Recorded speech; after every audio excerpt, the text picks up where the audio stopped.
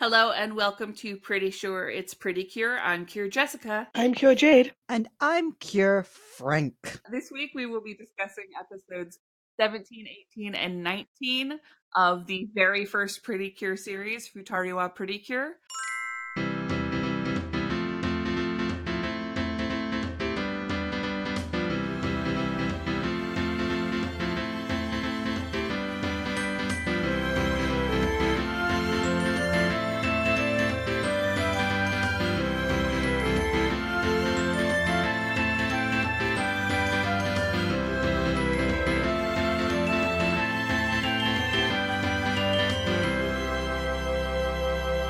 This was a pretty good week. How did you guys feel about this week? I love these episodes. I love these episodes a lot.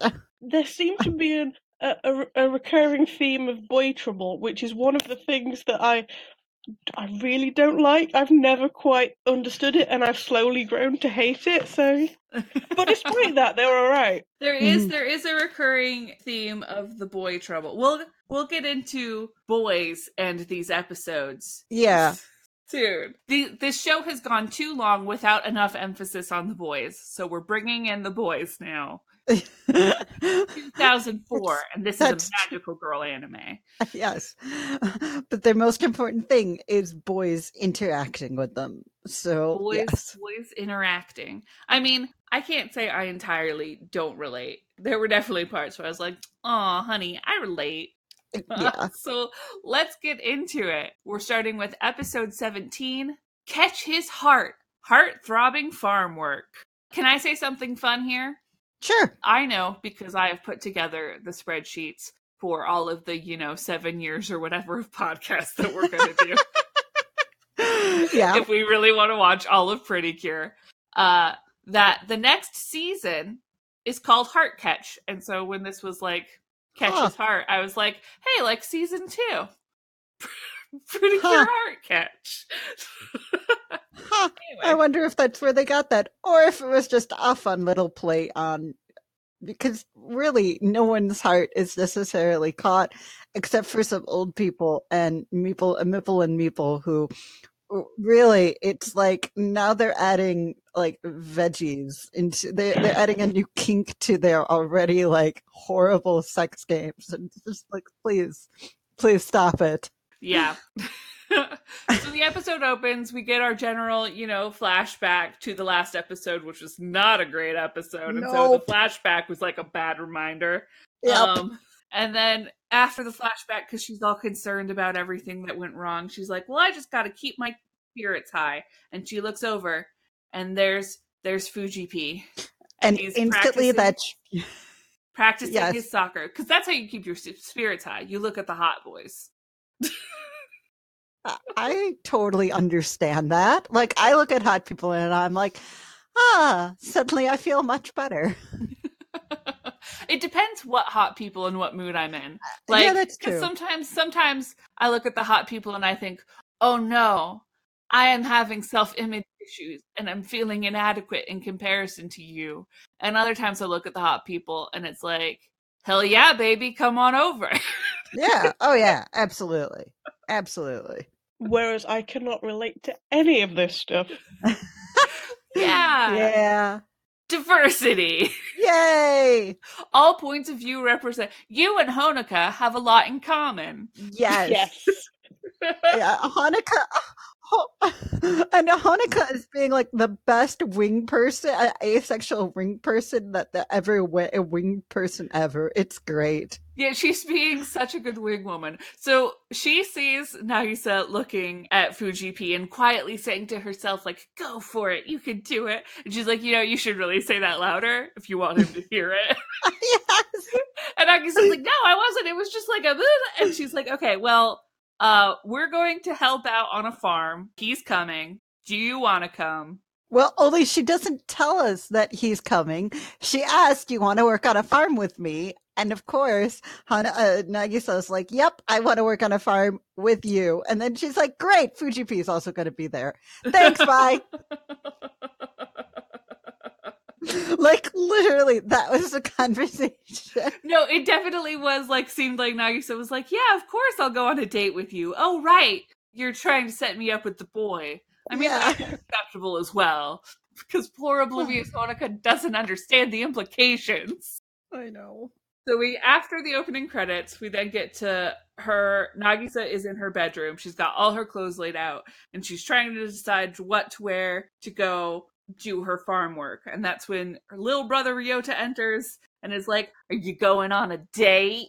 And she immediately, puts him in a what is it, like an arm? I don't know. A headlock. It's sort of a semi, like, really, like, big like headlock. It's adorable and something you can only do with a small child. So anyway, she's like, "No, I'm not going on a date. I'm going to do something with Honoka." And it's like, date with Honoka? Nagisa is like imagining bringing out horrifying, like, heart-shaped root vegetables with Fuji and it's just like, no, it's a farm. Don't make it romantic, please. Farms are not romantic. No. They're dirty and gross. And so much work. So the next day, everyone arrives at this farm. Including Demon Child, who I guess has been adopted into this group somehow. I mean, it makes sense. They seem like really nice people, and he also would want to focus on the cures. So... Right, and he is a soccer, whatever, prodigy person. Yeah. As we find out later. They're all going along. Fuji's friend who recurs, whose name I don't remember, and Kiria the demon boy. Demon child. I'm yes. Our little demon child. And they show up, and the grandma's like, thanks for coming. Like, because Grandpa's hurt, and so he can't do all this work, right? Well, which I was like, okay, they're gonna use the machines. No, they are farmers. They do things by hand, and I'm just sitting here in farmland being like, that's not how farms work. See, at this point, what I wrote down was, are these old people paying these child laborers, or... No, they're giving them tea and, like, rice balls. Presumably that's all they need. I mean, because, like, later on we get, like, some really good stuff with, like, Honoka's perfectionism and work ethic versus, like, Kiria not understanding how humans and society work. And that's, like, really good, aside from the fact that Kiria has, like, a really good point. This isn't for school. You're not getting, like, an educational credit for it. It's like, what are you actually, like, why are these grown adults okay with letting a bunch of children do all their work for free? Well, because Grandma is a woman. She can't do all of this hard labor. And Grandpa, arm doesn't work. Pay them. I don't know.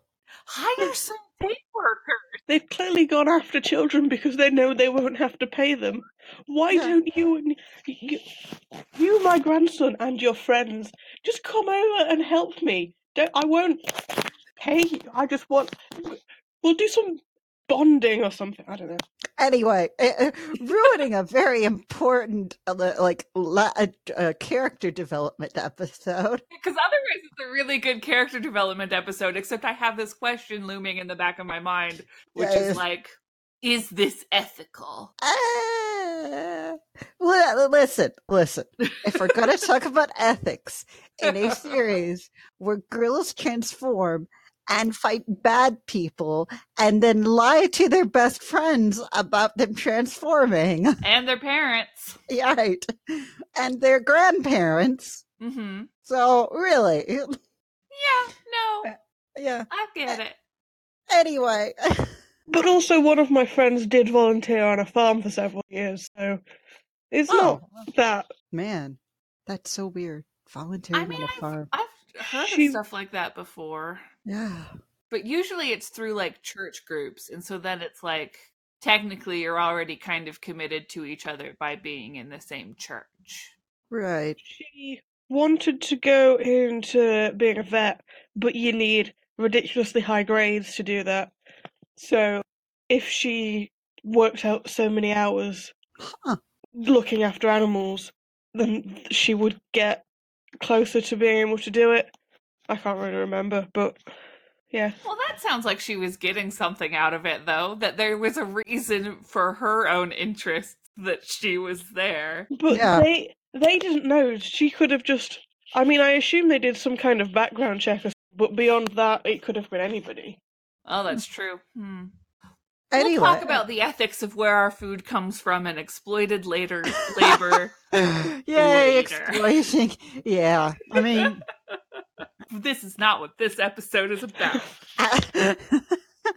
none of that. Actually, absolutely none of that. Instead, we get to see Nagisa be totally awkward because Fujipi, her senpai, has noticed her, and she is so happy, and she takes out so many radishes, or daikons, I guess, out of the ground. So they're pulling. They are next to each other, and they are harvesting these daikon radishes. And she is saying out loud, and I expected him to say something in response because her mouth is moving. This is not a voiceover. She's saying, like, what do I want to say to him? What should I say? What should I do in this situation? And it's like, hey, Nagisa, he's standing right there. But apparently he doesn't hear her because he doesn't respond. Oh, he just decides it's too awkward to respond to, so just pretends he never heard it. That seems also reasonable. But she's so nervous that she harvests a ton of radishes.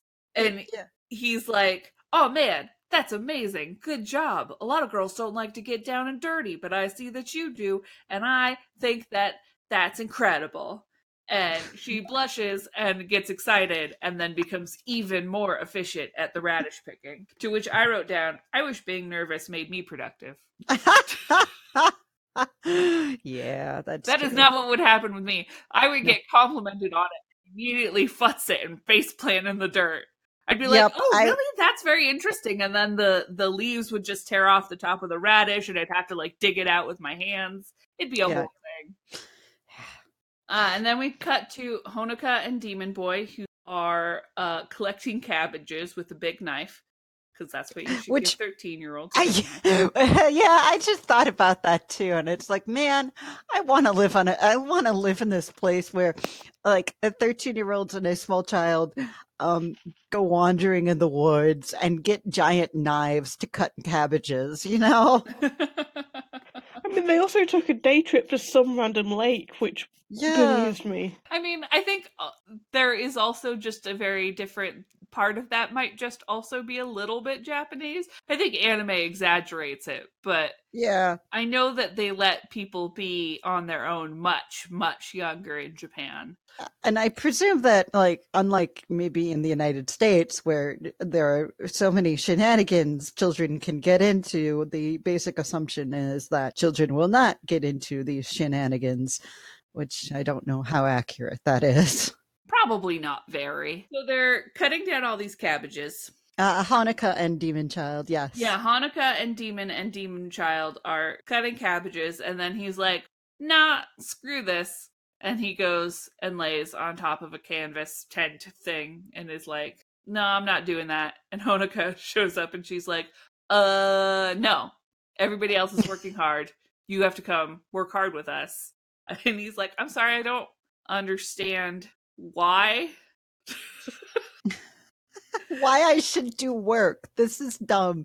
And it's like the perfect, like, 12-year-old sulky, like, I don't want to do this. This seems hard kind of response. And it's so great. It made me feel bad because I related to him a lot. And I was like, I should not be related to this. No, I love it because it's sort of like we finally get some, like, actual, like, humanness to these villains who are pretty much, he's a bad guy. He wants to take over things. And this one we start seeing, like, this is a child who has never been socialized except badly. So yeah, exactly. He has no idea about anything. So Honoka is like, no, but you're gonna come help. And so he's like, fine, I'm gonna come help. And he's like, why are there so many cabbages? What are they even for? And she's like, well, they go out to people who buy them and then eat them, and like society exists because of farms. And he's like, That's nonsense. This is all nonsense. Yes. I don't understand anything that's happening. Humans are nonsense. Cabbages are nonsense. And you know what? I agree with him. Cabbages are nonsense. Like, Cabbages of all, are gross. well, I never know what to do with like a giant head of cabbage. It's not like a head of lettuce. I can do stuff with lettuce, but cabbage, like, it's an odd. I mean, I guess you could make kimchi. I guess. Cabbages are not my favorite leafy vegetable. No. I mean, I just think of cabbage and bubble and squeak, and that's disgusting. So Oh, that's right. You do. I like you spinach. Why aren't they harvesting spinach? That's a good leafy vegetable. Yeah. You do bad things to cabbage over across the pond. I mean, I don't know what good things you can do with cabbage. Coleslaw. I hate coleslaw. I mean, it's still not good. Coleslaw is an insult to salads. Well, it's yeah. I mean, you have to find there's like one good coleslaw recipe out there, and like 5 people that can make it good. So Anyway. so some people come and they're like, "Hey, it's lunchtime," and Honeka's like, "No, we slacked before, so we're gonna work hard now." And so everybody else is off having lunch while Honeka and Kiria are continuing to harvest cabbages. And someone tries to like point out that, man, Haneka's like kind of mean, and Nagisa defends her girlfriend. Yeah, Nagisa is like, you know what this reminds me of? It reminds me of Cardcaptor Sakura, where there was that period where Sakura and Shoron both clearly liked each other, but they each had convinced themselves that they liked Yukito, and they would right. And so then like stuff would happen and they'd blush real hard around Yukito and whatever, but then their interactions around each other were so like sweet. And like this whole thing where like people are like, oh man, Honeka's kind of a hard ass. And Nagisa's like, no, she's not. She's awesome. She works hard and she cares about people. And like, I think that she's a really good influence and I love her a lot, but not like that. Like, just, you know, Honeka is a really good friend. And then Fuji P's like, aw, that was really sweet of you. And she blushes real hard because Fuji P said something nice to her again. And it's like, okay, but the amount of love you showed for Honeka just now was like way more than that little blush. Yeah, there's some fun sort of people having reactions to other people when really there's some fun love triangles. I mean, fun. If you like that sort of thing. There's some cute stuff going on. And then most importantly, we find out that Meeple and Mipple have a sex toy. Yes. So Nagisa is embarrassed and she runs off, and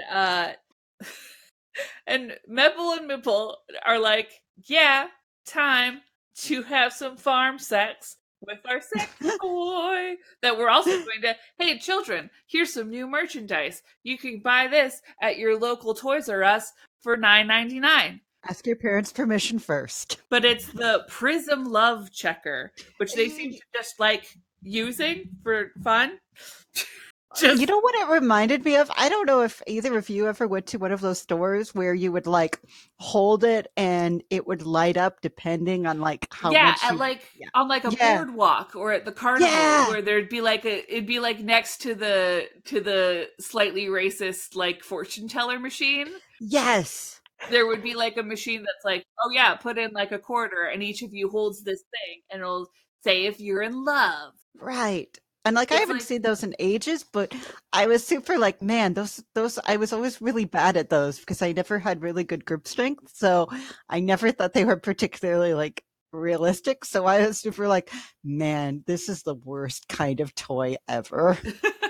So anyway, this toy, which I don't know how it works in real life because in the show, it just lights up all the way every time. Well, as long as you're touching it with someone you love. Yeah, but we never see anyone else touch it. Well, we saw Meeple and Mipple, and then we saw the old people who clearly don't love each other because the grandpa is super grumpy. Yeah, because you know having a I broken want to arm. know if the actual toy, when you press it, sometimes is like, no, you're not really into each other, or if it just lights up all the way every time. In which case, it's fairly useless. Oh no, it totally lights up all the time because they know their small audience, which is girls like small boys, like things that light up. Yeah, but then it's a toy that doesn't do anything. It's just light. It's a toy. What did you think it was going to do? What did you If it think toys- randomized it, you could at least with like those fortune teller bots, it No. gets randomized a little bit. Yeah, but then the kid won't love it because the kids want, like, small children love things that keep doing the same thing you do them over and over and over again. It's great. I don't know. This strikes me as a very disappointing toy if it costs more than $5. Well, oh my god, it was if I was 8 years overpriced. old, I would hate this toy too. But like babies, although Yeah, but who what do knows? babies need a love checker for? don't To check their love with other babies? You're a baby. I don't know. I mean, really. So anyway, they're like, we have this thing. If you each press a button at the same time, it'll light up and it'll tell you how in love you are. And Nagisa's like, nice. I can use this to determine how in love I am with Fuji-P, which seems like flawed because it doesn't necessarily determine how compatible you are. It determines how in love you are. She and Fuji-P hardly know each other. That's not going to be a Right. useful metric at all. Well, and it's the assumption that, like, both of them have to love each other equally. And really, we've not seen anything from Fuji-P that actually shows that he loves her. So, but anyway, she's like, cool, I'm going to take this. I'm going to go test it with Fuji-P. And then immediately realize pulling out a weird toy and asking a boy you barely know to press a button with you is awkward. I mean, at least it's not, like, vaguely phallic looking to add sort of a fun nuance to it.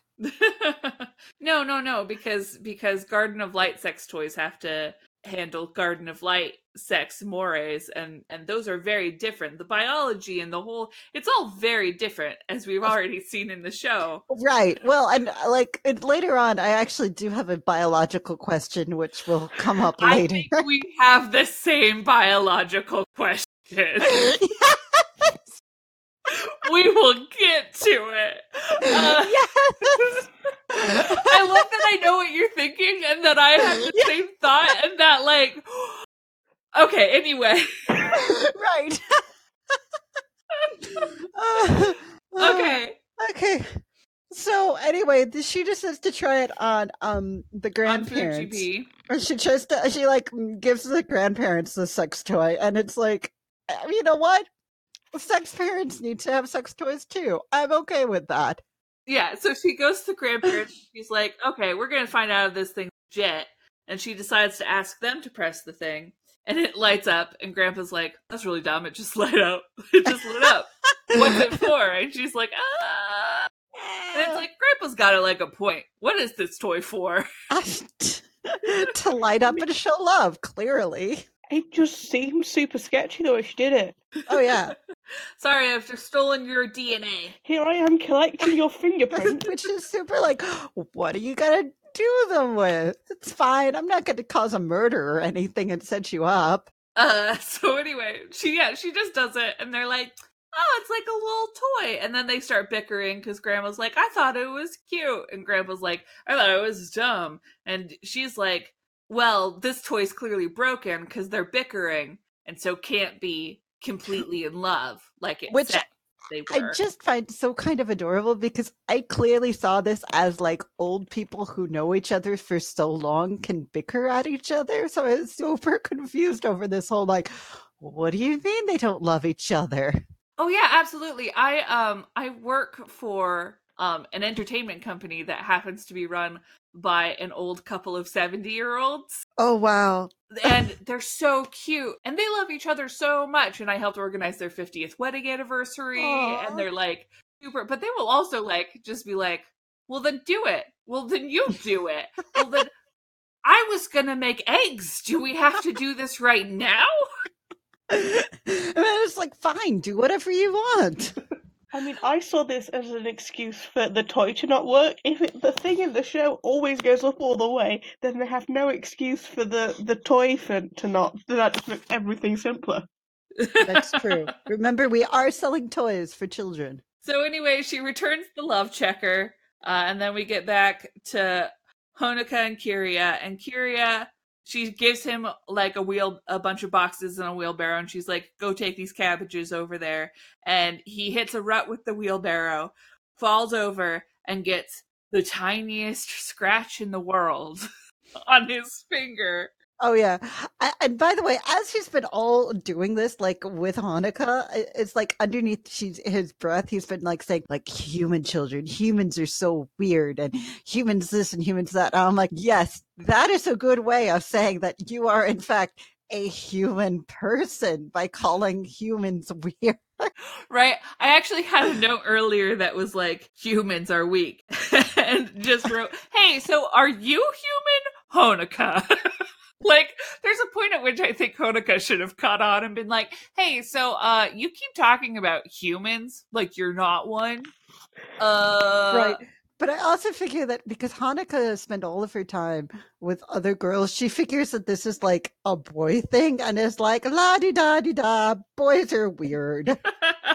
Anyway, yeah, so when Kiria? Kiria, thank you. I'm probably going to mispronounce that a lot. I'm super apologetic about that. I will just keep calling him Demon Child. Yeah, he gets that cut, and Hanukkah goes into like extreme mom mode. It is adorable. It's super cute. She's like, oh my gosh, are you okay? Oh, let me look. And he's like, it is just a scratch. And she's like, we gotta wash it and disinfect it. And here, let's go get you some first aid. And this makes the demon child see the light in humanity.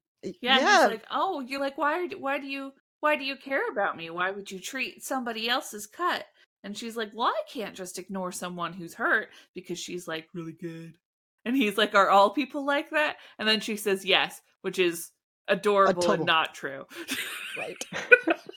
But clearly this is a child who has never had like anyone be nice for no other reason than being nice, which is just like, oh, demon child. Yeah, he doesn't understand, like, oh, she's being nice to me. And it is super cute. I will say that here I did write a note that is like it is a negative note. And it says, I hope he's not a het love interest for Honoka, to be honest. Oh, yeah. Although I guess it feels like it is, although Hanukkah clearly does not show like any of the same like. No, she seems to have no interest whatsoever. Yeah. She hasn't noticed, which is just me with everything that people, Ace Hanukkah. So he's sitting there being whimsical about like, oh, the human girl that I'm supposed to be fighting was nice to me. And people are like really finishing up, and he's realizing how much work they got done because worked together, and that Honoka because they had skipped a point. lunch. No, he skipped lunch. Everyone else had lunch. Well, Honoka also skipped lunch, which right. I'm concerned for her. You guys need to eat. Hey, people out there in the world, eating is important. Also, your tea's probably cold. Also, your tea is probably cold at this point. So anyway, Demon Child is having these, like, oh wow, I have feelings? What? And Poisony shows up and she's like, you're not having feelings, are you? Like, no. Pretty much. No, I'm not having feelings. That's dumb. Okay, and she's like, great. Can we go and like do our actual thing we were sent to do? Hey, remember how we're supposed to be, stealing the prism stones and stuff? And he's like, yeah. So she summons Zakena, who possesses an earthworm and a centipede. And super gross. Oh. It's super gross. Like, I have nothing against either one of those, but the way they draw them is just, oh. I got some definite Dune vibes from the earthworm. I mean, it didn't have the 4-way open mouth. Has anyone else seen Dune? I read the book and I hated him, so that counts, right? I read the book too. True story. My middle school interest in Dune was 100% because one of the major female characters in those stories is called Lady Jessica, and I was like, nice. Man, that must have been disappointing. It was disappointing, because man, oh, hey. Dune. Wow. Anyway. Yeah, actually, the bigger impact that I got from it was, do you know the movie Tremors? I have heard of the movie. I think I've seen like a trailer for Tremors. Okay. Well, it's like basically Dune, but funnier and actually good. So, like, That's actually a really good endorsement. That sounds like something I'd be into. I also, instead of like rich white people being all like, meh, and genetic stuff and bad genetics, it's about a bunch of rednecks who have a giant earthworm try and eat them. It's good times. Nice. Yes. Nice. So there's a big old earthworm, and it's causing like an earthquake, and it starts attacking, and the grandma and grandpa are getting attacked, and the grandpa shields the grandma from falling debris. And it's super cute, and it's super clearly cute, to and show that they obviously, love each other. Like, yeah, they're really in love. And the house gets like destroyed as fuck. And then like these little like these middle school boys that they're with, like Fuji P and the other one who's I'm never gonna learn his name. Wow. But then they like show up in the house and they like throw rocks at the worm and they're like, "Hey, come and get us!" And it's like, man, these kids are brave. Yeah, they're 14-year-old boys. There's no like actual thinking their way through it. I mean, yes, also brave too, but also like Impulsive. So yeah, so the girls then transform and are like, all right, we're gonna go and kick some worm butt. I think they transformed in full view of everybody there as well. I was thinking about that. Definitely in full view of the grandparents. But like, the two boys, all they need to do is turn around to see them, and I'm like, surely this isn't a good idea. You're still doing the secret identity thing? Yeah, the boys don't see them, but you are correct in that all they would need to do is turn. Like, the boys have run ahead with the worm chasing them. If they turned around, they definitely see this happening. And we see the girls as they're about to transform in a shot through a hole in the house that has been created by the worm, and it's like a POV shot from the grandparents. Like, it is the way it is framed, you get the feeling that the grandparents are looking right at us, but they show no sign later of having seen this. It's secret identities magic. Woo! So anyway, they transform and give their little speech, and when they give their little speech, they realize the worm's already run way ahead, and so they go chasing after it. They kick it a few times and try to fight the worm and the centipede that shows up. And then in the course of the fight, White gets grabbed up and sucked into a cave with the worm and centipede. And Kyria, the demon child, summons a rock over the mouth of the cave so that White and Black are separated. Because now he's learnt the value of teamwork, he now knows how this works. Yes, he gets that.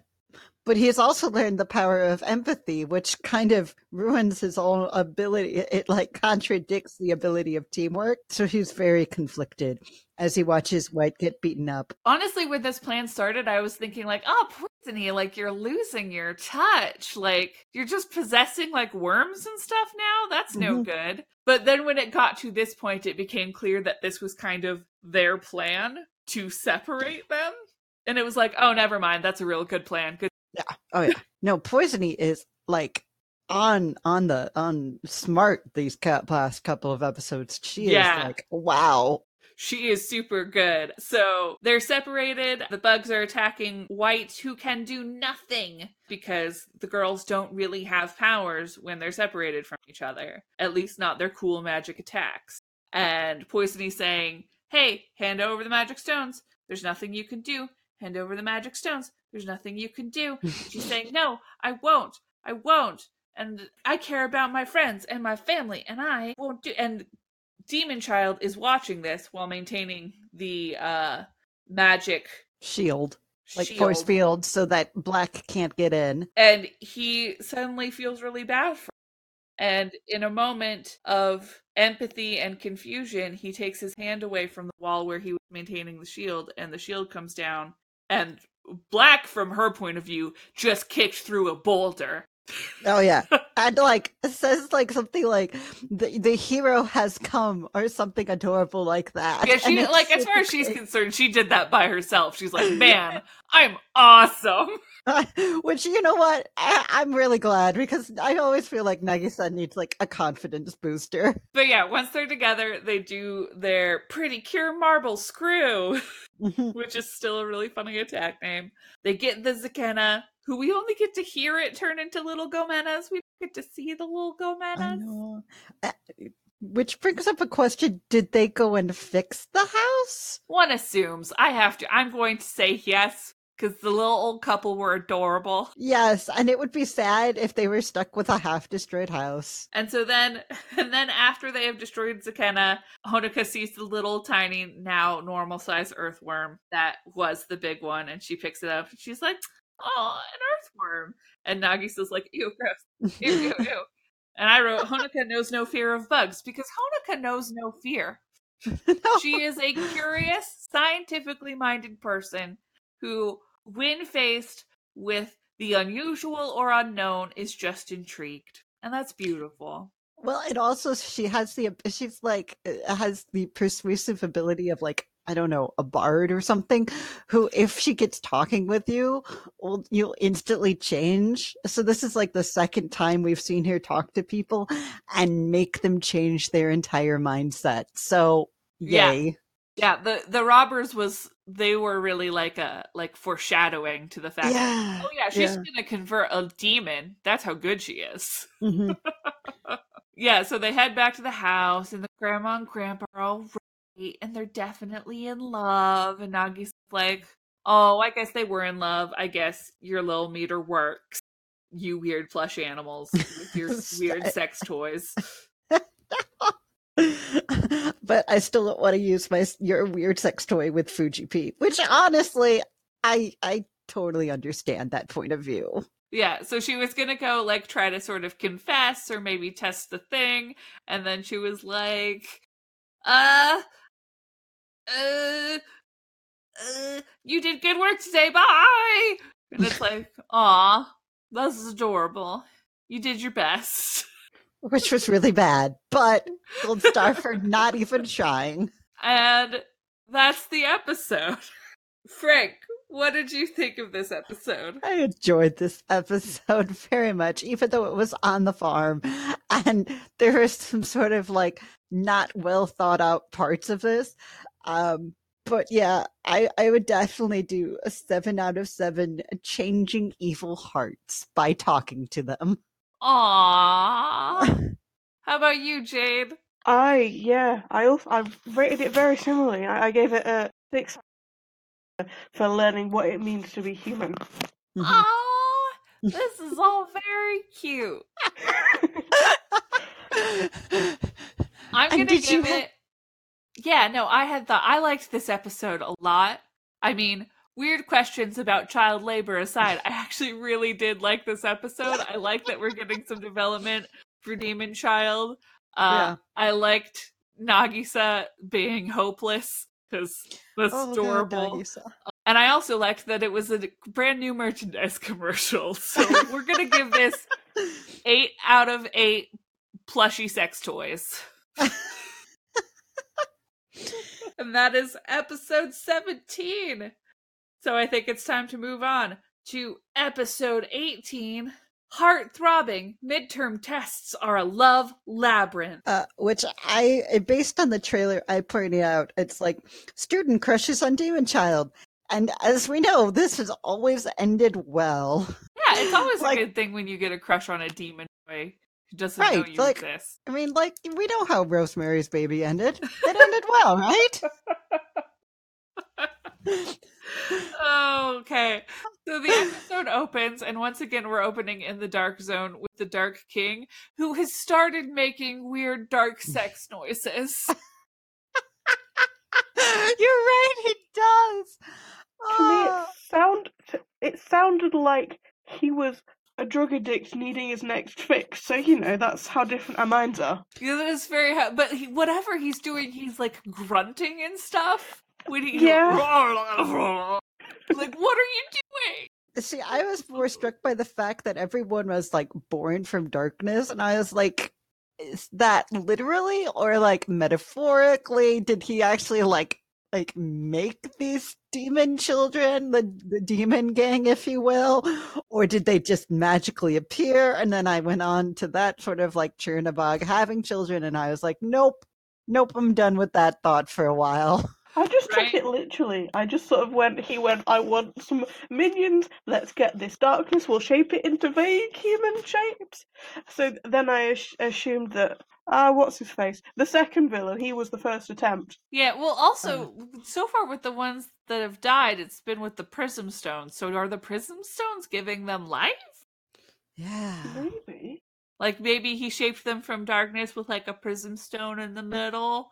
I don't know. But he's saying like we can only survive if we reach completion and to be completed, because otherwise we're unstable and we're going to die. So we need the prism stones or we're going to die. Give me the power of creation in those prism stones. And I wrote down he thinks they can only become complete by stealing love, not understanding that you can share it. Yeah. I want this plot to turn out like the plot to the movie Trolls. Has anyone seen Trolls? No. In Trolls, the goblins can only, I think they're goblins. I thought they were trolls. No. The little ones are trolls. The little colorful ones. Oh, okay. They're evil guys that I think are goblins. They have a holiday every year where they eat trolls because eating trolls is the only thing that allows them to feel happiness, because they hadn't considered being nice to each other. Man. As a way to feel happiness instead. So what, like no one was nice to anyone ever? They just like hit each other? Never mind. Yeah. No. It's, you think about it too long and it's a hot mess, but that's the basic plot, is that like the trolls have to teach the goblins, you don't have to eat us, you could just like enjoy each other and do fun things. Well, I predict with this one, like either what'll happen with like Demon Child is like he eventually will become like an actual boy, like a real boy after all, or he'll do a sacrifice play to save Honoka. That's my prediction. Yes, I think you're right. He also says that like if he dies, they will all die too, and I think he's telling the truth, but I also think it'd be really interesting if he was just lying to manipulate these people to work for him. Not that we've seen like anything that they actually care, like whether he would be lying to them or not, because they're kind of assholes, but if it was slightly more interesting. Anyway, we get a recap from Nagisa, who even she admits she is a hopeless, hopeless child. And I'm like, oh, Nagisa. Yep. So meanwhile, her friends, after and during this recap, are like, oh man, we heard you went to a farm with Kiria, the hot demon child. Everyone's got a crush on him. Which I'm like, yes, because like a young man who has a dead gaze and scorns everyone and everything is totally attractive to teenage girls. Also got really good eyeliner. I noticed that this week. That is true. And is really good at kicking the ball. So, and then I remembered like the Edward thing from Twilight, and I was like, oh, that's right. We're dumb when we're 12. That's right. I can't pretend I didn't watch Fushigi Yugi at around this age. Oh man, and I watched. Yeah, I didn't watch that one, but I definitely watched Yu-Gi-Oh, which definitely had that kind of issue in it too. So, yeah. Yeah, they're all like, oh, yeah, you were there with hot demon boy, who we all think is hot because we're very dumb. And also, have no he's got self-control. great eyeliner, and he can kick the ball. Yes. I think there's definitely, he can kick the ball, and because he doesn't talk much, he is mysterious. And I'm like, that seems fair. Meanwhile, we cut to Demon Child, who's looking at the river canal and throwing a rock into it and staring at the Band-Aid that is still on his finger, and he's like thinking about feeling. And it's like he doesn't actually know what this feeling what the word he's what this word he is feeling, and it's like, use your feeling words. Okay, so then we get to an adorable girl with a little flower barrette in her hair named Seiko, who is explaining to everybody that she's really into this demon child and she wants to confess, and they're all like, yeah, you should totally go for it. Which actually, that was one of the things, like, I usually don't like episodes where the girls are all like, oh my gosh, we have a crush on this boy, and usually because it ends up with all of the girls fighting each other trying to get the affection of this one boy. And instead, it's all like, oh my gosh, you like him, and I like him, but I won't be nice to him because you like him. So we're going to all support you so you can get him to like you. which is Yeah, just, it was a whole bunch of girls just being really supportive of each other. It was really cute. yeah. Whether they understood it or not, or were jealous of it or not, it was just like, you know what? I'm okay with this kind of thing. No, they're just like, no, he doesn't belong to anyone. Go for it. We're supporting you. We love you. And then they ask Hanukkah, who clearly has had all of the experiences with love and blind. The look on her face when they ask her. I have, when people have asked me for relationship advice, that is the face I pull, and then do the same thing. I pull out some random crap that I'm regurgitating back at them. And I had a moment with her there. Yeah, no, I literally wrote, Hanukkah knows nothing. Like, what do you think? And she's just like, I don't know. This all makes, I'll just, give general mature advice for how humans should talk to each other, regardless of whether they're attracted to each other. Yes, it's so great. They're like, wow, you're so like wise and deep, and it's like, she doesn't know, you guys.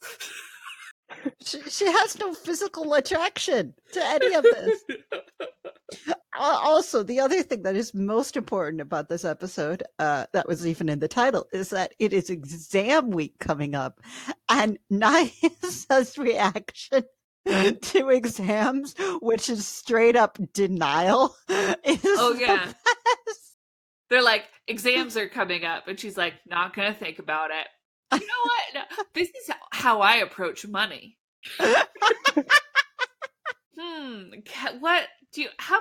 How close am I to being able to pay rent this month? I could check my bank account, or I could not do that. I could not do that until I absolutely have to. Yeah, and that's pretty much her reaction to it. It's great. Meanwhile, we have the boys who are playing the soccers, and Demon Child gets tapped in to go do some soccers, and he does not high-five the guy on the way, like you're supposed to do when you're being traded in with the sports, where you hit each other's hands. This is a thing. I don't know. It's the sports thing. I don't understand the sports. Anyway, he doesn't do that. He doesn't hit the hand, and the guy's like, what a jerk. But then more than that, he gets out there to play some soccers, and he's like, well, I just need to get that ball, right? So I'll just slide entirely under this guy, knocking him completely off his feet, and take the ball from him. And Right. he really hurts this guy, and everyone stops playing to be like, oh my gosh, he's hurt. While he's still running across the field, he gets his goal, he's like, yeah, I did it. And then he turns around and everybody's like, dude, what the hell? Give him a good contact sport. He would be great at rugby. Yeah. Or actual real football, aka American I don't think that's football. allowed in real football either. I don't know. There's less kicking in the American. I like how we're saying real. It's not real. You have to preface it with American, and look at all the other European countries that have some kind of version of football for sport. No, I just did that purely. For the record, I've looked this up before. Both sports being called football arrived at the same time. It was not like somebody stealing a name from somebody else, but neither of them is real football. It's like American football and European football. No, I just wanted to say that because I know Jade would get cranky about it. Super sorry, Jade. Or rather, sorry, not sorry. But no, American football. He'd be great at American football. Although he's such a he's such a tiny little thing. He really does look like he's 8 years old. It's super weird. Yeah, he's not really beefy enough for rugby either, but he's got the right attitude. Oh, absolutely. Cheating outrageously. And that's the other thing too. It's like, this is a practice. You should be able to cheat outrageously, right? I mean, except that it's a practice, so you're with your teammates and you want to keep your teammates uninjured enough to keep playing. That's true. So This yeah, is he's so confused about why he like, did a bad. yeah, like what he did wrong. And bless Fuji-P, who seems to understand that this is like a child with no socialization. Yes. He's like, okay, guys, he's like he says he's new to the team, but really it sounds like what he means is like new to humanity. No. I mean, Fuji-P is like a good captain, which is just one of the things that does delight me occasionally about Japanese versus American TV is like the fact that we have good sports captains and good coaches who are like, it's okay, small child. I know you're having a rough time, but I'm not going to like sit down and yell at you. As opposed to an American sports, it's like, yes, the team captain is mean and rough and is a borderline abusive. Hey, I think there's some nice stuff in the Friday Night Lights TV show. That's true. That was an exception. Although I can't keep watching it because all I can think of is all of the concussions these poor children are going through. Right. No, I've only watched the first half of the first season, and I spent a whole lot of time just going like, oh, this is so unsafe and toxic, and why are we putting all of this on these children? And like, yeah, it makes me very stressed. I also think that Americans also seem to have this weird, like American schools seem to have this weird, like, obsession with sports and being the best, and it's absolutely, yeah. Oh my gosh, yeah. Yes, no, that's a like, thing. I don't know if it's just like people exaggerating online and then like TV shows exaggerating it, or it really is like that mental. No, it's I avoided most of that in high school, but that doesn't mean it wasn't there. It was definitely there. Well, and I think it depends on like the high school you're in. I mean, if basically if there is no other sort of activity in that community and everyone goes to the football game, the American football game or whatever, then yeah, sports is sort of the big thing. But in other places where it's really not the major thing, it's not sort of like, yes, you need to be the best because otherwise you'll never get out of this broken town. So I think there's a community and an economic factor to it too. But there's again, definitely an economic factor because you can get good scholarships and also a good career out of being good at the sport balls. Anyway, as Demon Child is still sort of smarting from this idea that people also feel hurt and pain, and he caused hurt and pain, and this makes him feel bad. Seiko comes up to him. Makes him feel confused. Right. He hasn't up to like, this should make me feel bad. This is like, I don't understand why people are upset when I make them, when I do the good thing, but what I did, the way I did it was bad. Yes. This is when I wrote, and this honestly covers like the next huge chunk of the episode. So I just started putting tally marks next to it. Yeah. This is when I wrote, Kiria needs some basic fucking shit explained. Right? Like, you should care about other people. Kind of basic shit. So, because next, little Seiko, who is so adorable, is like, I'm going to confess to you with letters. Here's a letter of my affection. She tries to give him this letter, and she's all like, I mean, you're probably used to getting letters like this, and like, he has no idea what's happening. Like, right. And he's just like, I don't, and she won't say it directly because that's not how this is done, right? Like, you're supposed to kind of know what's going on, and nobody, especially like in Japanese, saying anything directly is very forward. So she's like talking around it and holding out this letter. And like, to any normal person, what was going on here would be obvious. But he's like, what's going on here? And she's like, I know this happens all the time, just not saying it. And he's like, well, I don't have time for this. And he just brushes past her and makes her drop the letter. And it's like, ugh, buddy. And whatever he's like, this is an emotion that is making me confused, goes to Hanukkah,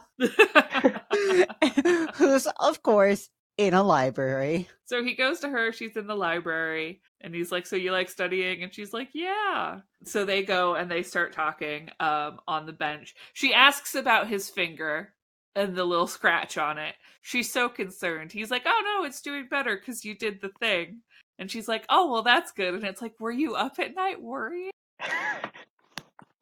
No, she probably has it in like a little checklist. It's like, I'm next to, did Nagisa eat breakfast? Is Kiria taking care of his finger? Right.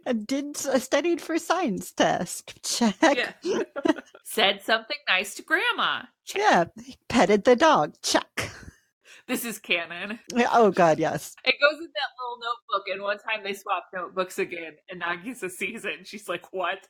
Because there's like a whole list of like Nagisa tasks too. Like make sure Absolutely. she has parts of her uniform, remind Nagisa about homework. Honoka's a literal angel, and she's taking care of everyone, Absolutely. and Oh God, possibly yes. the only competent person in the world.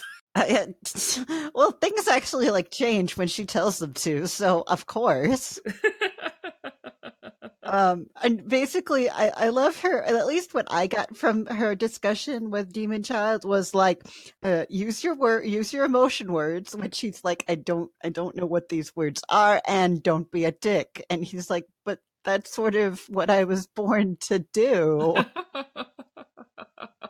So that conversation did not end well. Yeah, no, he's like, I guess, like, people, it's normal for people not to know what people around them are thinking. And she's like, I mean, you could talk to people around you about what they're thinking, and then you would know what they're thinking. You could just ask.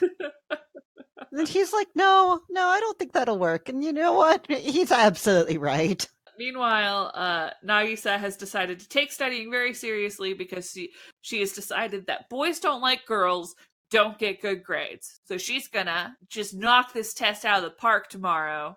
Which, I mean, I don't like the sentiment, but I agree with the consequences. Like, you shouldn't study because you think boys will like you, but if that makes you study, then I really can't be against that. Man, use whatever motivation works for you. Yeah. I'm not gonna judge. So she starts trying to study, and Meppel's a bad influence. Like, I want to eat. I want to play. Why are you being boring? I want to go and have sex. I want to go have sex with my sweet, sweet princess lover. But we do get to see a new card. Like, it's like no introduction. It's just, she just magically knows how to use this card, and it's the grown-up card. Yeah, so she swipes. I love this card.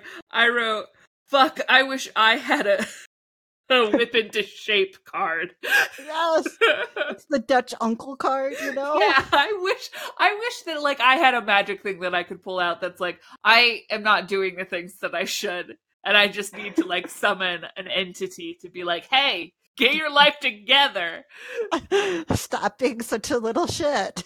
So yeah, she summons this card, and it summons this angry adult to lecture Meppel about what he needs to be doing better in his life. That's super great. So the next day, I think that's what happens. The next day, Seiko tries to once more, with all of the support of the girls, to go and confess to... First, though, we have to say, because we're getting more sort of like introspective, demon child or whatever. Oh, yeah. There's this scene of him just floating in the sky.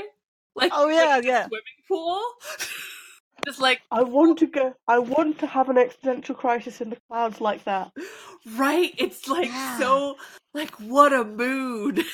That's where you go to have your existential crisis. The clouds. Yeah. So he's doing this, Poisony shows up, and she's like, hey, you're not having feelings, are you? And he's like, no, I would never. And she's like, oh, well, you won't have to worry about it, because by tomorrow, I'll have settled all of this. And it's like, oh, man, what's gonna happen? Nagisa wakes from a dream where she did great on her test, and it turns out she did no studying. Instead, she just fell asleep and had a dream where the studying worked. Which, I've had that dream too. But usually it's been I studied and then I got a big fat 0 on the test. So that was nice to see the opposite of that. Right? Like, she had, like, the opposite of an anxiety. Like, because my school-related dreams are always like, there's a test today? I didn't know there was a test today. I didn't even know I was signed up for the class. Somebody calls me 10 years later, you missed a credit and didn't graduate. What? Yeah. Or you need to take this test and you don't know anything. And then you have to do a presentation afterward and you have prepared nothing for it. And yeah. Anyway, she has the opposite dream. She did great on the test. It's the best. She's woken up, finds out it's 2 a.m, is like, well, too late to study now. Goes to bed. Yep. I mean, she was planning on staying up all night, so I don't know why 2 a.m.'s too late.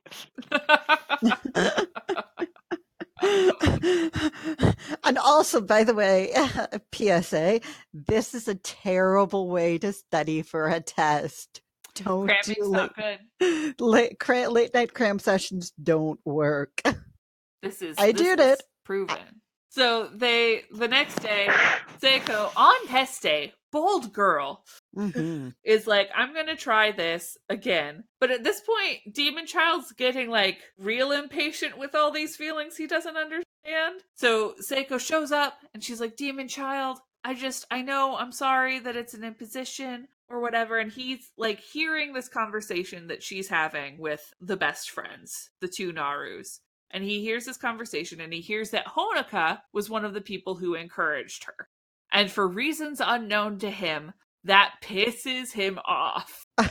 It's just one of those, my crush wants someone else to like me or something like that, or assured people. It's just so, it makes him so angry. Yeah, he gets so mad at the idea that maybe Honoka doesn't like him. Even though he barely understands any of this. He just realizes that, like, this isn't the attention that he wants from her. Right. From Honoka specifically, is for Honoka to be encouraging other girls to talk to him. And he grabs the letter from her, yells, I've got nothing to say to you, and then rips the letter up. What a jerk. Super dickish. Super dickish. It's a super asshole move. And like, man, if you had a crush on him before, that is the time to be like, never mind. Never mind. Nope. Honoka finds out what happens, because the girl's crying before school. Immediately, on test day, in her slippers, she like hasn't even changed shoes. In her slippers, marches over to the boys' school. She's got such power and presence in this march. Like, yes, and like no one even like this young female goes through this whole boys' girl, and it's like, oh man, she's got her resting bitch face on. No one stops her. No, the sea like parts around her. Like everybody's like, I don't know who that is. I don't know what she wants, but she looks like she's about to kill someone, and they just clear a path. And she marches up to Demon Child and basically says, like, look, you may not have reciprocated the feelings, but you didn't have to be such an ass. And she's 100% correct. Yes. And she yells at him in front of everyone in the class, and it's so good, and I like her so much. And at this point, Nagisa shows up to be like, hey, I know that you're upset, and like, you know, but we've got a test, and like, maybe we could be a little bit more grown up about this. At which point, I love Honoka's like, I'm not a grown up! Yeah, that was super great. It was really, really super good. And Demon Child is all like, but words, I don't know these feelings I have. I don't understand these words. And so, yeah, then Demon Child, like, has like a little, he like breaks down at this sort of attack, and he's like, I don't understand. You care about her, you like why you care about this other girl. I don't understand what these feelings are. I don't understand, you know, you, like you said, be considerate of people's feelings, but do you know what I'm feeling? I don't even know what I'm feeling. What are feelings? I hate this. And like, I do kind of feel bad for him. Oh my gosh, yeah. Yeah, I feel bad for him. He does not understand what's happening to him or what feelings are. But then Honoka apologizes, and I'm like, girl, you got nothing to apologize for. Yeah. You don't have to apologize to him. Like, he is going through something, and that is important, but you are 100% in the right here. Anyway, she apologizes. She says, you're right. I don't know what you're feeling, and so I probably shouldn't have judged you. I don't know what you're going through. And Nagisa's like, okay, this is all very tense and all very important, but also, we're gonna miss our test, so let's go. We gotta go right now. Which I appreciate that Nagisa is the one who is like reminding them that they have like things to go and do. And also, I want to point this out just because I wrote it down, because they cut to Nagisa's desk several times, and it's got her bag on it with the little pouch that she keeps Meppel in. And I wrote, Nagisa, did you leave Meppel behind? And very soon we're going to get to that question of the episode. And she's like, no, of course not. And I'm like, I mean, you say you didn't. And I guess the episode agrees you didn't. But they shouldn't have drawn that on the desk like that then. I know. It was a little bit like, oh, maybe she didn't first. Maybe she did forget him. Ha ha ha. But really, it was just like sloppy something. So they run back, both of them. Yeah, and the bell is just about to ring, and they're going to make it just in time. And as soon as they open the door, they fall into a big, empty pocket dimension space. And we find out that this is Poisone's plan to put them into a giant, like, dark room. Yeah. So they fall a very long ways and then eventually end up in a room full of mirrors. That's very Phantom of the Opera if you've ever read the book. And it's just, it's such a clever thought, a clever plan that I was just like, yes. Good This plan, is Poisony. Very good. Mm-hmm. Conceptually, I love this fight. Yeah. It's probably the best fight I've seen from the series so far. So they, in this pocket dimension, fall into a hall of mirrors, transform. They don't have anyone to fight. It's just their reflection over and over again. Poisony shows up and is like, I'm going to take your prism stones. But every time they keep trying to fight her, it's just her reflection. It's just, and they really show them really fighting really hard and actually be really like, it's just very hard. I mean, yeah, they're being massacred. Poisony had this all planned out, and she has them absolutely in her, just like in her grasp. She is totally in control here, and it is very intense and very good. Meanwhile, Demon Child is still feeling morose and not understanding what this was, and thinking about the fact that Honoka apologized, which he doesn't understand either. And they're having this just like amazing fight. And then even as they start to get the upper hand with Poisony, they do this thing where they each grab her by the arm and they spin her really fast in the air, and it's like amazing. And it almost feels like, oh, they've got her. They've totally got her. Yeah, I thought this was gonna be her exit. I thought so too. It felt like this was going to be the climactic battle where they finally use like their love connection to finally defeat Poisony. But then there's another twist because Poisony's a clever fucker. I mean, she is just a great bitch in the best possible way. She's a really good villain. Oh, where she uses her magic and transports them in a mirror? Yeah, she just snaps her fingers and then they're inside a mirror. Which is just like, I mean, first off, why didn't you do this at the start? I mean, that would have made more sense. I honestly think that she was just mad at them and wanted to mess with them a bit because she's getting real sick of their nonsense. Mm-hmm. And so then while they are trapped in this mirror, she points to another mirror and just shatters it and says, cool, well, there's nothing stopping me from doing that to you. So I'm going to do that, and then I will have no problem. I'll just look through the rubble of the shattered mirror and find the prism stones later. Like, which is I'm not playing anymore. Yeah, it's super intense. And the girls can't do anything, and they're like banging on the surface of the mirror, and they're terrified. And then a light comes from behind them, and right before Poisony shatters the mirror, they find themselves back in the classroom. Yeah, right outside the classroom where they disappeared from and back in their school uniform. Hmm. And they run into the class and are able to take the test. And they don't know what saved them. And Poisony also does not know who saved them either, because she's all like, wait, I had them. They were right here. Yeah. I wrote down Poisony's plan was flawless. Oh, yeah. I mean, like, there's no good plan. It was a good plan. And so then we don't know who saved them. Was it Kyria?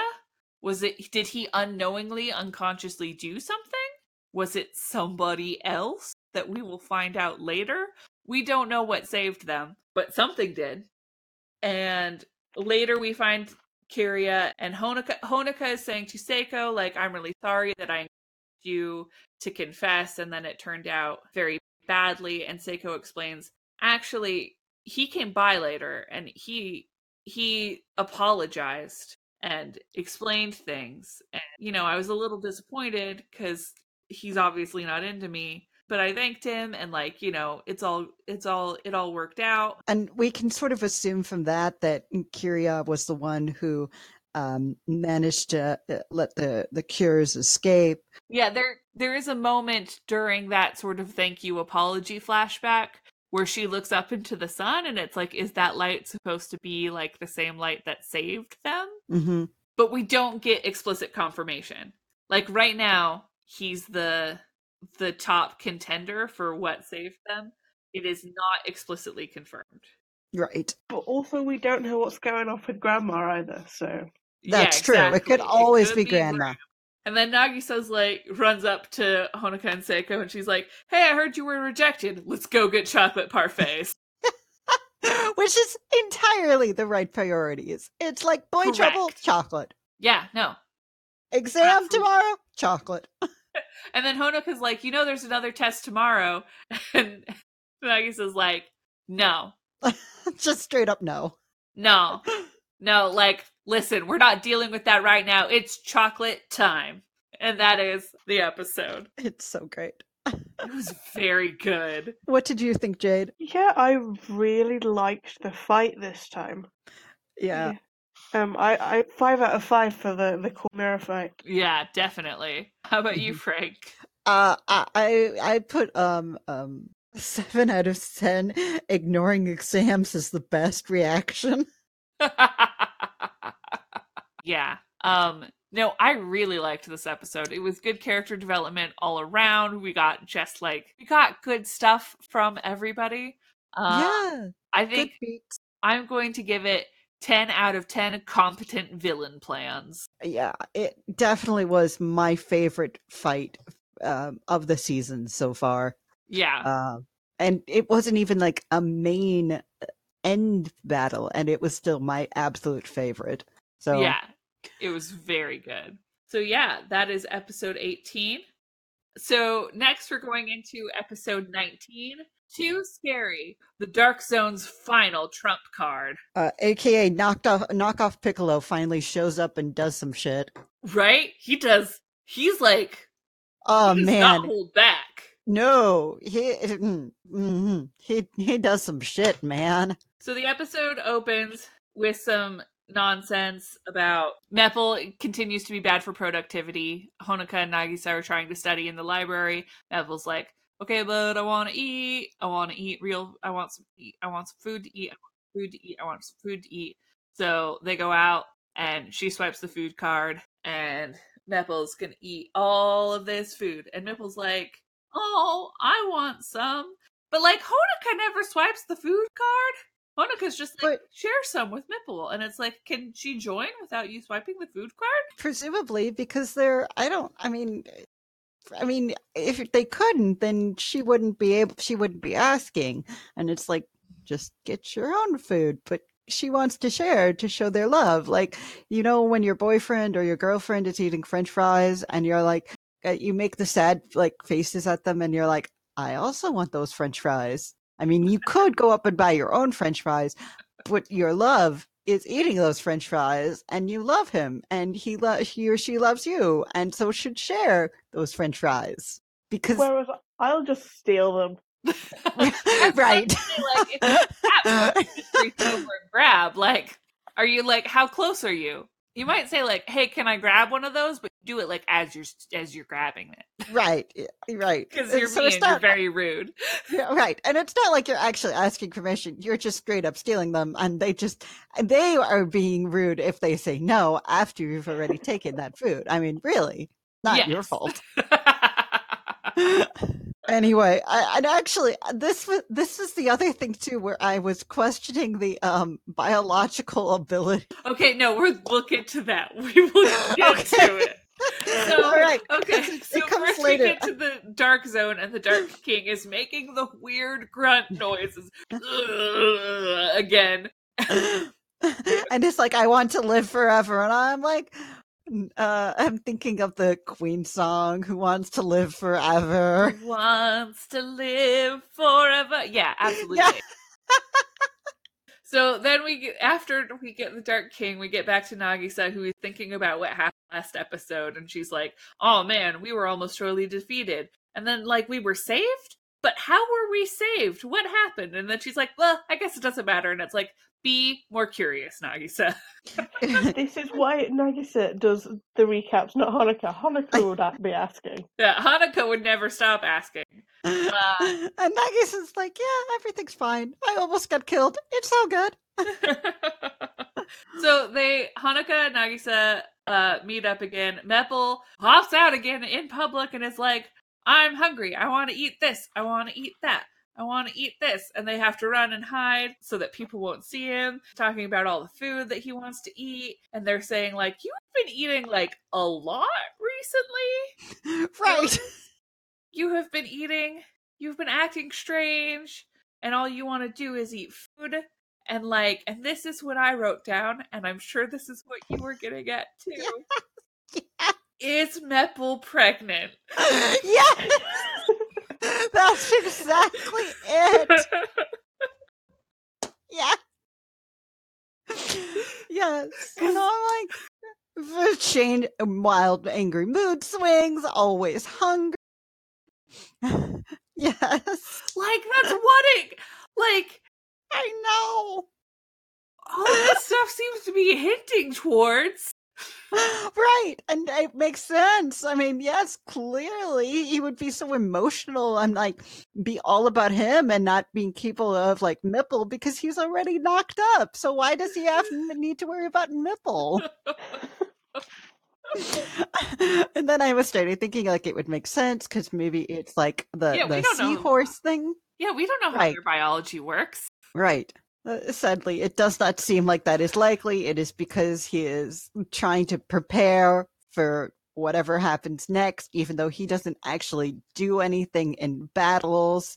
Yeah, and so this is where Mipple and Meppel have an argument that's like, she's like, "I don't know, it just seems like you're not taking being a guardian seriously." And he's like, "Well, I just, no, I'm trying to get ready and prepare." And he's like, "You can't call yourself Princess of Hope if you don't understand that." And she's like, "I can't believe you told me that I couldn't be Princess of Hope." And he was like, "Well, you told me I couldn't be the chosen guardian." And they're like mad at each other, and they get in a big old fight. And Meppel is an ass in this fight, and Meppel starts crying. I know. She was only worried about him. I mean, he's acting weird and eating a lot. Right. Worried about somebody. And she probably knocked him up, so she would totally take responsibility for being the baby daddy. Right? Yeah. Genuinely kind of disappointed that wasn't like... I know. I wanted baby Meeples or Mipples. I'm not sure which. Or would it be... We still don't have a name for their species. It's just their first names we have. Yeah. Not first names. And they always end like with Meepo. So maybe they would be maybe Meeples? I don't know. I don't know. These are the serious questions about this episode. Yeah, very serious questions. So they have their big fight. Later, they're at home, and Nagisa's talking to Meppel, and she's like, "Okay, time for dinner." And he's like, "No, I don't want to eat." Now he's mopey and sad and self-conscious. And she's like, "Well, that's unusual. Are you mopey and sad and self-conscious?" And he's like, "Yeah." Do you feel bad about the fight? And he's like, I feel bad about the fight. And then we get sort of this thing where it cuts between Nagisa and Meppel and Honoka and Mipple, and both Meppel and Mipple are saying to their respective warrior guardians, like, oh, you know, like, I feel really bad about it. I don't want to ruin our friend. We're so close, and I didn't mean what I said. I should probably apologize. So then Nagisa and Honoka meet up in front of usually I don't pay attention to the words in the background because usually they're nonsense or they're not translated. But I really appreciated that one of the words for the store was in big letters, bookstore in English, which I just always am delighted to see. Yeah, so they meet up and they're like, you know, and Nagisa pulls Honoka aside and she's like, Meppel's worried about the fight yesterday. Can they, like, talk? And so they pull out Mipple and Meppel, and they're, you know, both feeling sad still, and it looks like they're both about to apologize, and instead they're like, no. You know what? I don't have to apologize. This is on you. It's not on me. It's on you. Well, you said this. Well, you did that. And they just kind of rehash the fight and go back into their little cell phones all mad at each other still. And then when they look up from this fight, they look around, and it's so creepy. Everyone is passed out. It's like they got transported to like a zombie movie where everyone's dead and the city isn't running.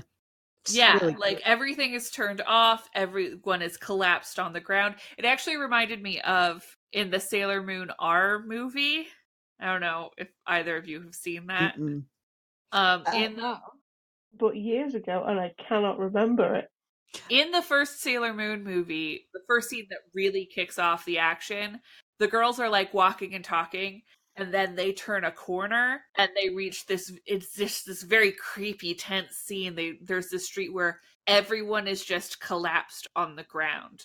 And like all of a sudden the tone changes from like happy talk to like, and it's very intense. And then zombie people start attacking them. That did not happen here. No. Because I actually, earlier we get this sort of, as they're talking about why Meeple and Mipple are so emotional about their roles, it's because they talk about how the energy in the world from the power of creation, but it's the same energy we see on Earth too. Yeah, that the energy that makes up the Garden of Light that they are from, the energy of creation, exists in the Garden of Rainbows, which is where we live as well. Right. And so why is it Garden of Light, Garden of Rainbows, but Dark Zone? Why isn't it Garden of Dark? Because it's too dark to grow. No, you get mushrooms and stuff. I was about to say moss, they should grow in the dark. Yeah. They should just grow fungus. Yeah, they could save a lot of time if someone told them how to utilize their resources. Anyway. Yeah, but these are the same people who were like in awe of a vacuum cleaners. So like, can you imagine what they would do with like glow in the dark mushrooms? Oh, it'd be amazing. I know, right? So anyway. So everyone's all passed out, and the flowers are all wilted and dried, and nothing is running, and the girls are like, this is super creepy, and even Poisony and Demon Child are looking at what's going on, going, This is no good. Yeah, this is like a lot. This is very bad. And Bootleg Piccolo is sucking all of this energy up into a rainbow sphere in his hand. And the girls, who seem to be the only ones not affected, are running around, probably because of like the light magic that they have. Presumably. I mean, that's the assumption that I got from it anyway. Yeah, are running around trying to figure out what's going on, and they run into Bootleg Piccolo, who turns around very dramatically. He like shows up in a dust storm, turns around, and he's like, oh, it's you guys. All right, this is going to save me some time. I'm going to fight you and take your prism stones right now. So he starts sucking up their energy.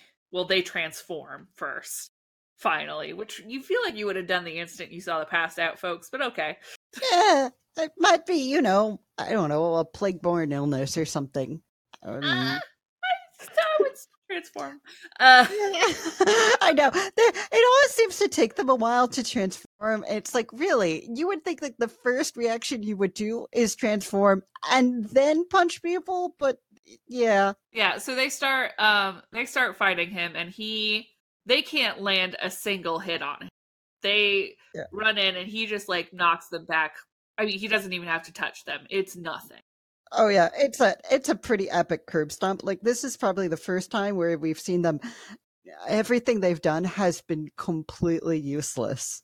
Yeah, they just can 100%. They are unable to do anything. They even look like they're going to try, the marble screw, but then before they can start it, he starts sucking out all of their, light energy stuff, all of their creative energy. He's sucking all the power of light, and there are all these rainbows coming out of them, taking away he sucks the gay out of them, so now they're back being straight and unfabulous. Yeah, no, this is what happens when you suck all the gay out of the world, everyone. He sucks all the power of light out of them, and they are untransformed in front of them, and he's looking at all this power he's stolen, and he's like, wow, this is pretty good. Can't wait to give this to the Dark King. And the girls are like, what do we do? He's like, hand over the Prism Stones. And they're like, no. But also they have like no way to fight. They can't, they're too tired. They cannot run.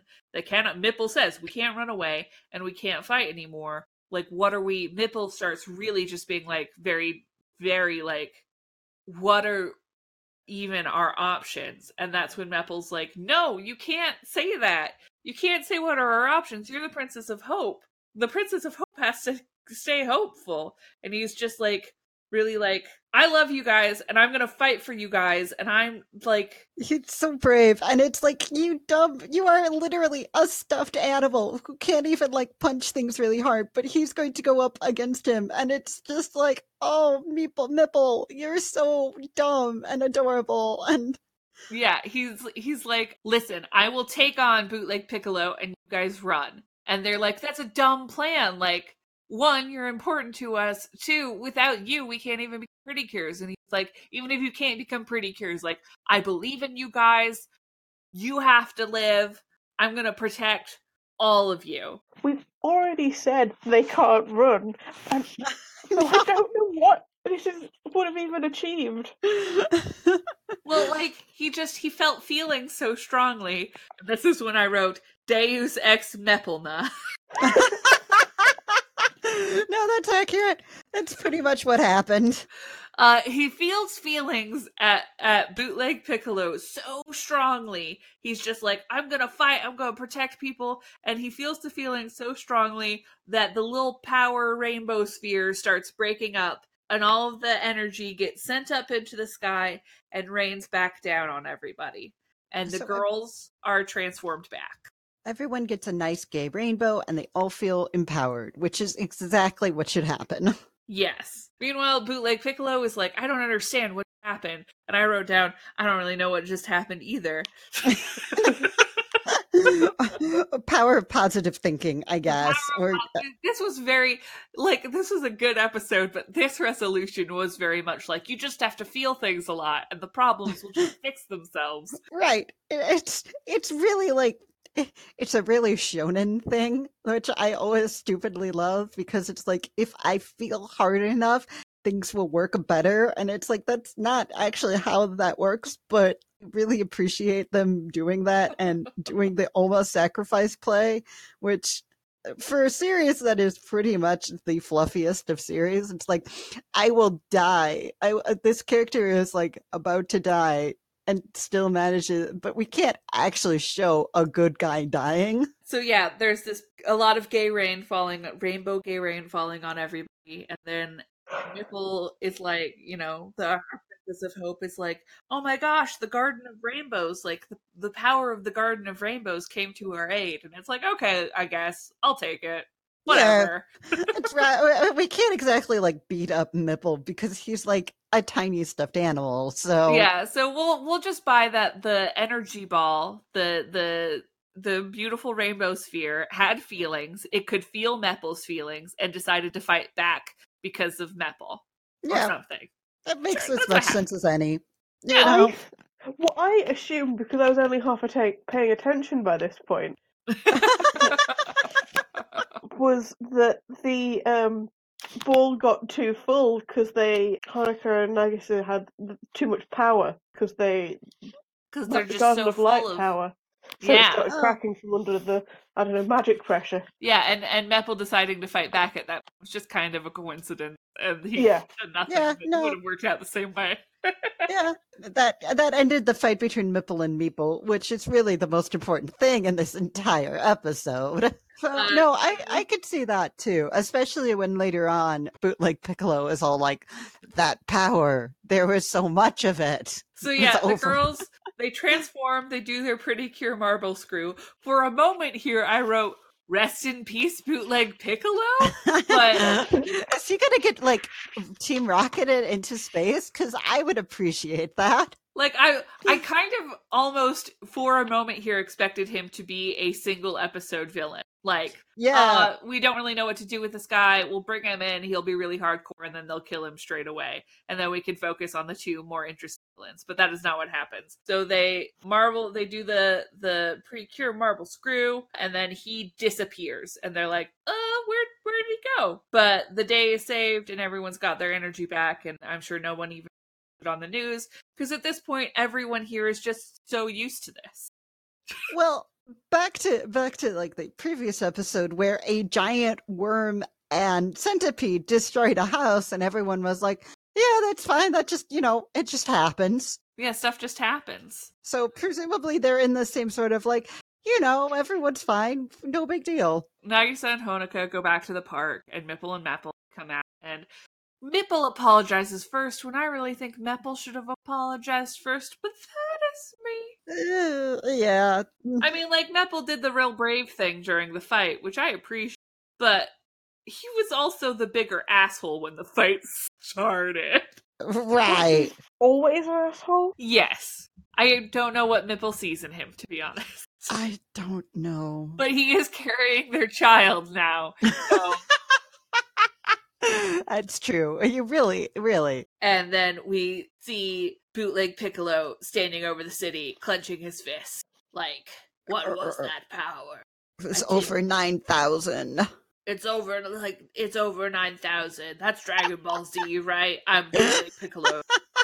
It's over 6,000 because I'm Bootleg Piccolo and we get these things. There we go. There we go. And then for some reason the episode just ends on they cut back to the Dark King making a bunch of groaning sounds again. Just like in making case, weird sex noises again. just and like it's a shot oh. of him being like like, can we not? Hey Joe, why did you start making the Dark King make those noises? We need to make it as uncomfortable as possible to prove how evil he is. That's true. I'm good. Well, and like the other side, it has like weird sex toys, so we gotta add some. He's just super into BDSM. And it's not That's even what the healthy. chains are for. It's There just we a go. kink thing. And It's not- it's like maybe he forgot his safe word. I want to know who chained him up then to do this to him. Is there another being of that size? Just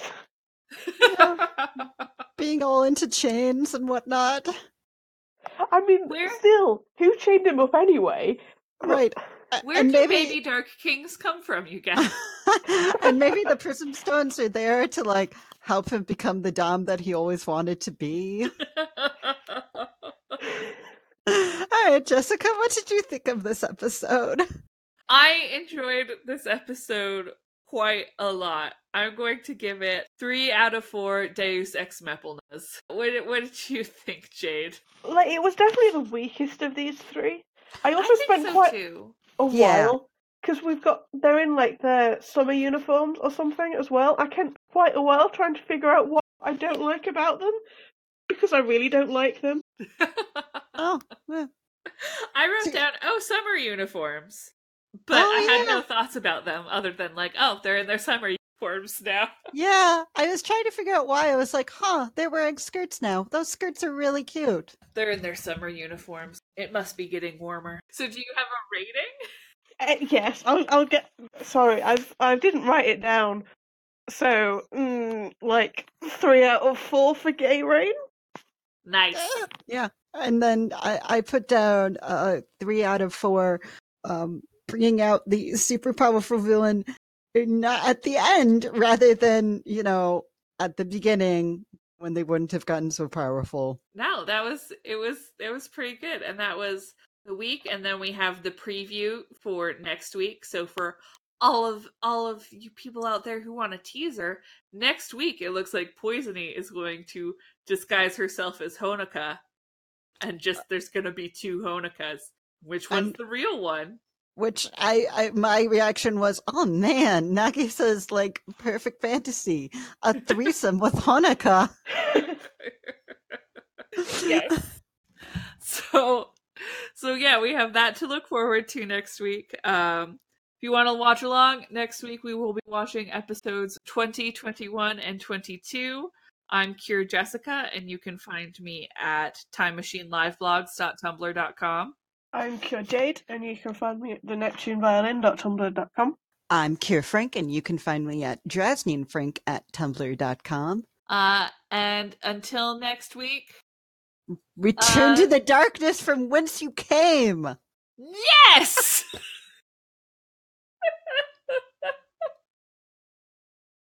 Why did it take us so long to get there? I don't know.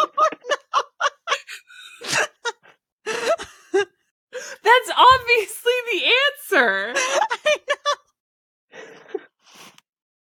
Oh. Because I feel a little bad about calling our audience darkness, but really, guys, if you're listening to this, go back to the darkness. Go to the darkness and teach them how to grow plants in the dark. Yeah. Show them electricity and mushrooms.